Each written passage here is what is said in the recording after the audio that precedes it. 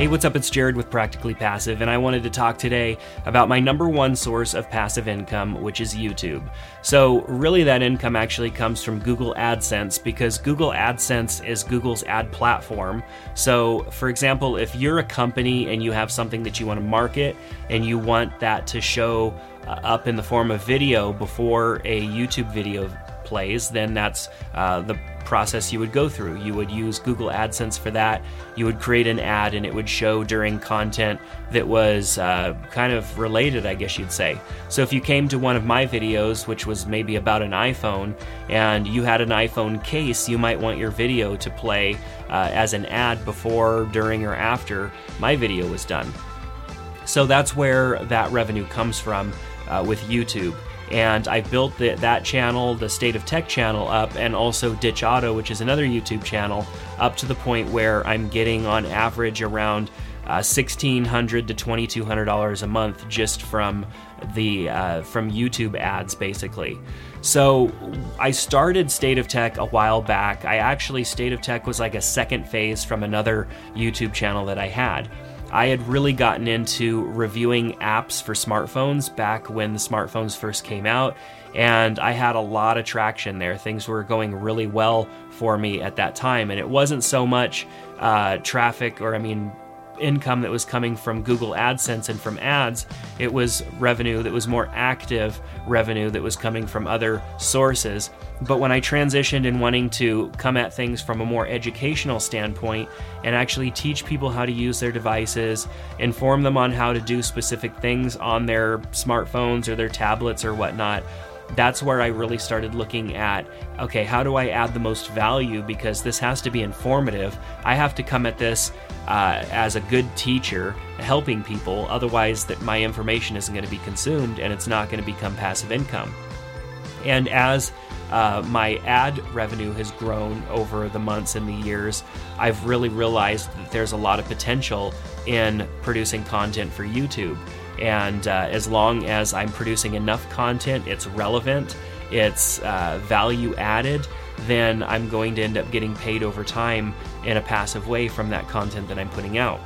So I started building on State of Tech because I wanted to be more of an informational source, an educational source in mobile technology. I was trying to differentiate myself from the people who were just doing reviews, who were just, doing what I had been doing previously, because the competition had gotten really steep.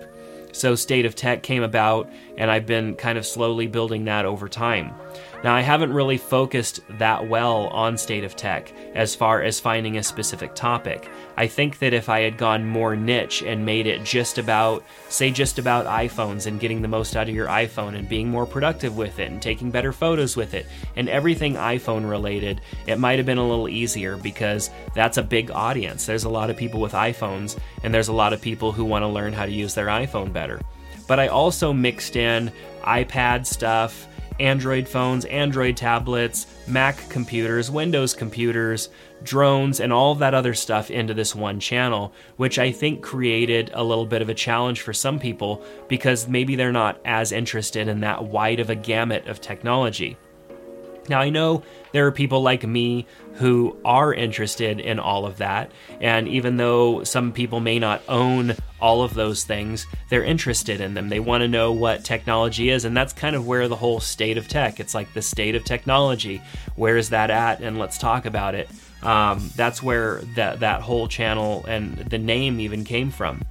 But I've started to realize through watching the behavior of people on the site or on the YouTube channel, when I get a video that has 100,000+ views and very few of those turned into actual subscribers, I'm realizing that, okay, well, that video performed well and a lot of people gave it a thumbs up and there's great comments, so I know that people are finding the video useful. It's getting a lot of views, but it's not resulting in subscribers. And so I've realized that I think I have gone in too many different directions with that channel, and that maybe if I was more specific, I would see better growth there. And I don't necessarily know if the answer is splitting it off into a whole bunch of different channels or not. That's something that I definitely need to look at. But I do know typically what is going to produce some views for that channel, and because I've been able to create content that's useful and it helps answer questions and it solves problems, I've been rewarded in the form of passive income from YouTube ad revenue. And I've tried to do the same thing with Ditch Auto, which is the other YouTube channel that I spend most of my time on, which is in the area of photography. And that channel, I do a lot of camera reviews, and here's settings to use, and here's tips and techniques, and here's some hacks and some different stuff that people can use to become better photographers. And so the idea there is that if I'm providing information, then I will be rewarded with views and subscribers. And that channel's been a little tricky to grow as well, because I used to shoot Canon, so a lot of my content was Canon, and then I switched to Sony, and so a lot of my content is Sony. And though switching to Sony is kind of the popular thing to do right now as a photographer, I just haven't really found like a niche there either, to where people can really kind of find a use for every single piece of content that I put out. It's not relevant to every person, every piece of content that I put out, and that's been kind of a challenge for me. But with all that said, and understanding that there's a lot of things that I could fine tune and actually, make work better, I'm still earning on average $1,800 to $2,200 a month of passive income from those channels.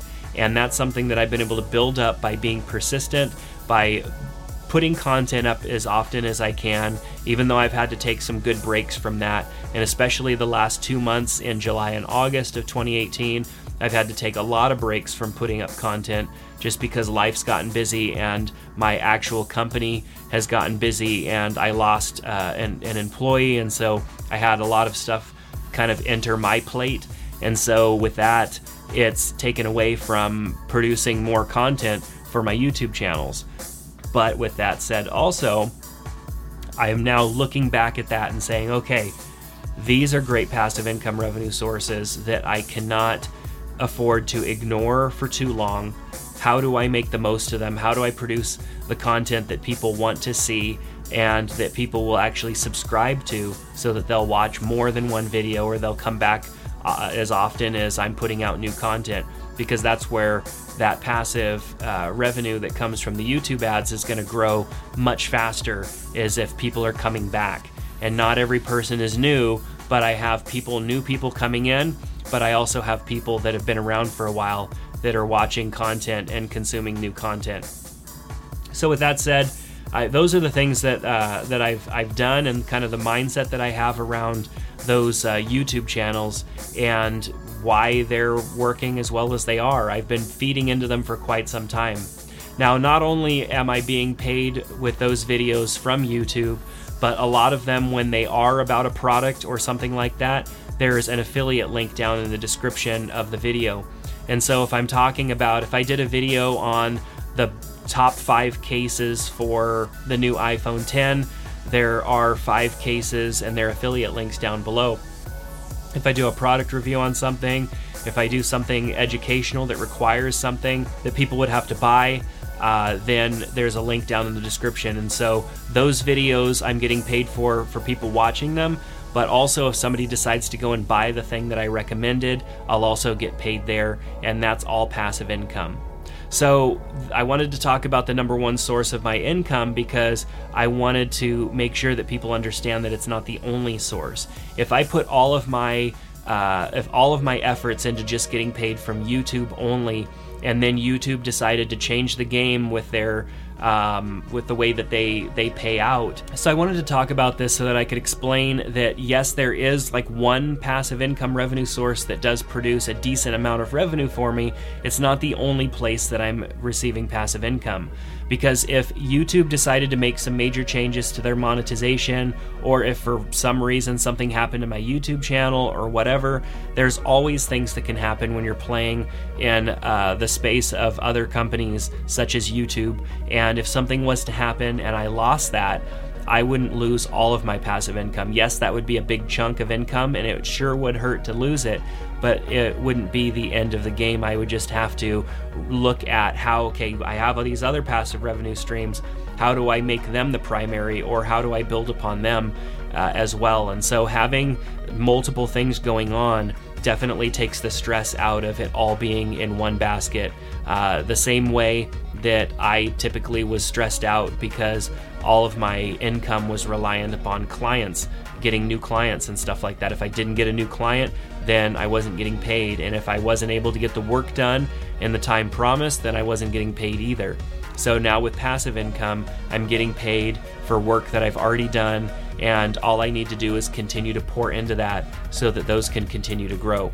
So if you have any questions about that, especially with YouTube, I know YouTube monetization is a huge one, especially with earlier this year YouTube deciding to set higher guidelines or higher limitations that people would have to reach. So that's going to do it for this video. If you have any questions, especially around the topic of YouTube monetization, let me know. I have several channels that I monetize with YouTube, as well as one that I have brought to monetization this year in 2018 after YouTube kind of raised the level of requirements for a channel to be monetizable. Just to recap that, in order for you to monetize your YouTube channel and get paid by the ads that show up in YouTube videos, you have to have reached 1,000 subscribers on your channel, and you also have to have 4,000 hours of viewed content within a rolling years period of time.